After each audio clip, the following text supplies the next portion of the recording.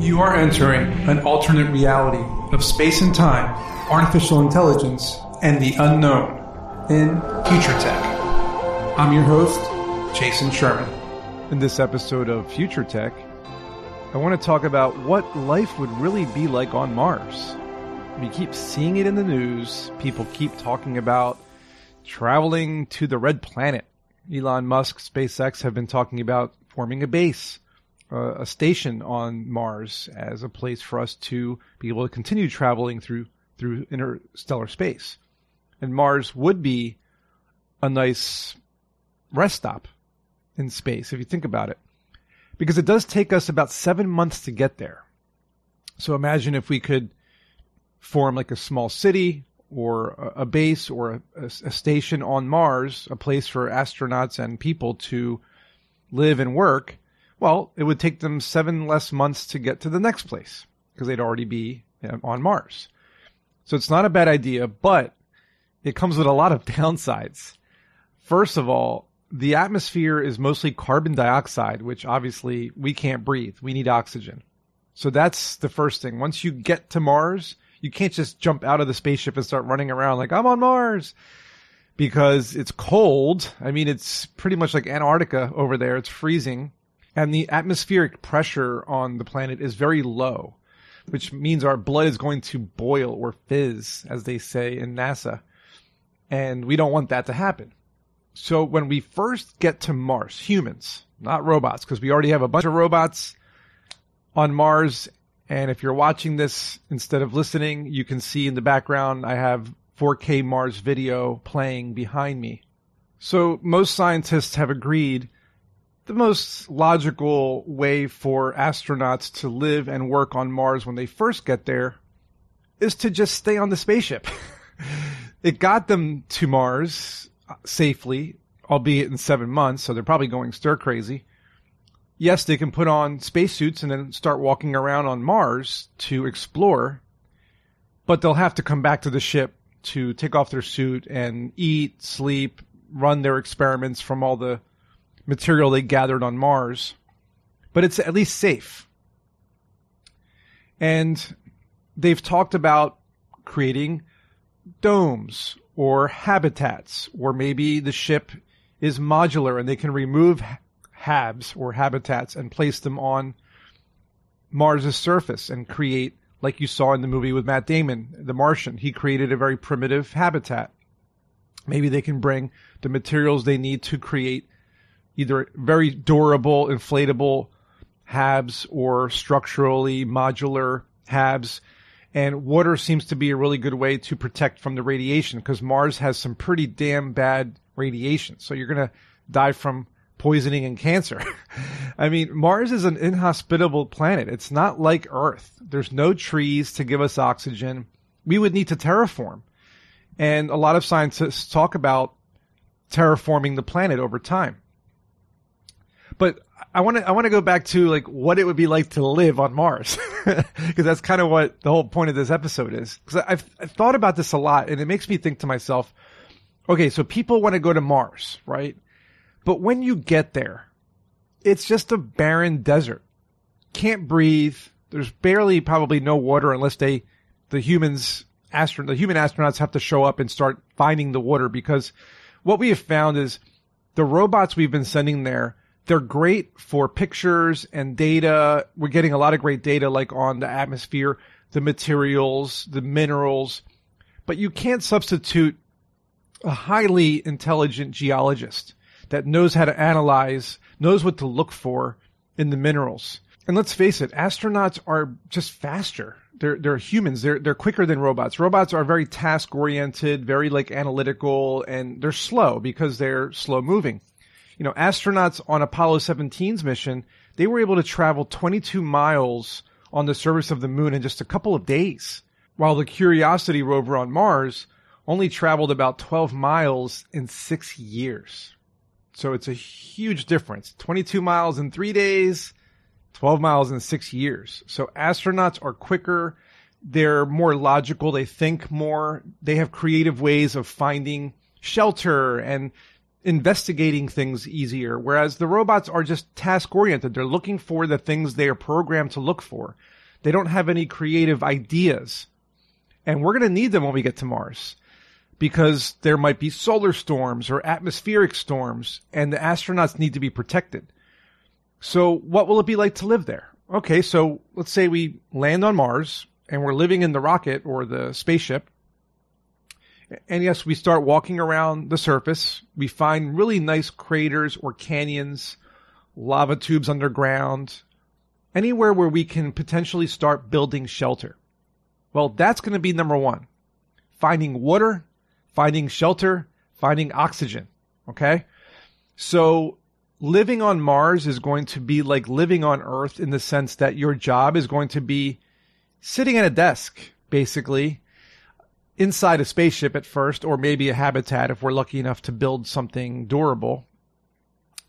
But we're going to be sitting at a desk all day analyzing material, coming up with plans, and then traveling on the surface of Mars, looking for material to maybe build Martian bricks so we can build Martian buildings. That's another idea scientists have come up with, is building like medieval castle type infrastructures where we can live, or just simply going underground, because apparently our fleshy bodies need about 9 feet of Martian soil to protect us from the radiation and the atmosphere and you know, the cold weather. So we can go underground and build, you know, habitats underground. We can build them above ground. There's lots of different ways of doing it. But the point is, when we first get to Mars, what living there is going to be like, it ain't going to be fun, people. I'm sorry. We're going to have to be very careful, you know, how we consume our food. The water is going to be really, you know, rationed.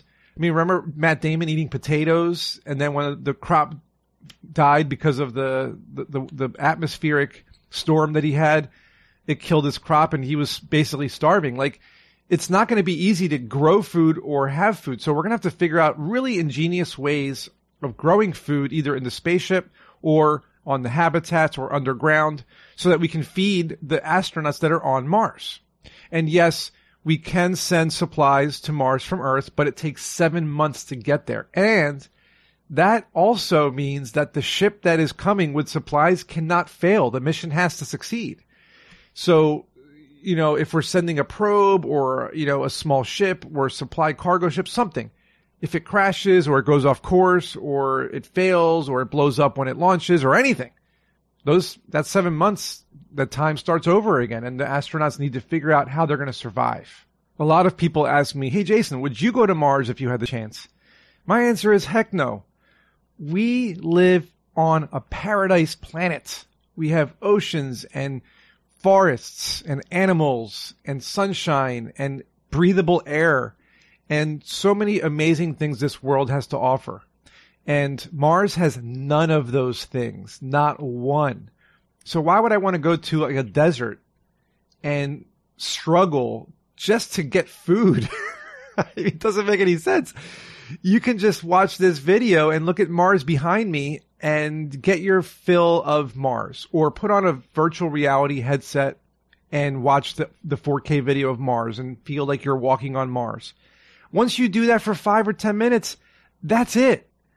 You don't need to see anything more. So why would you want to physically spend 7 months in a spaceship, put your life at risk, land on Mars, then have to stay in the spaceship? You have to live in the spaceship now, okay? So 7 months in the spaceship, then you have to live on the spaceship potentially for another year or two while you're building a habitat on the surface of Mars. And even then, you can't just walk around Mars without a spacesuit. You have to always have a spacesuit on. The food is not going to be great. Water is going to be tough unless we can extract it from underground, which is what we are hoping, which is why we want to send people to Mars. Can we find an oasis of water underground? Can we find ice? It's possible that we can terraform the planet. Okay, so maybe we can build biodomes, and inside these domes we can build forests, and we can live and breathe inside these domes. That's not a bad idea.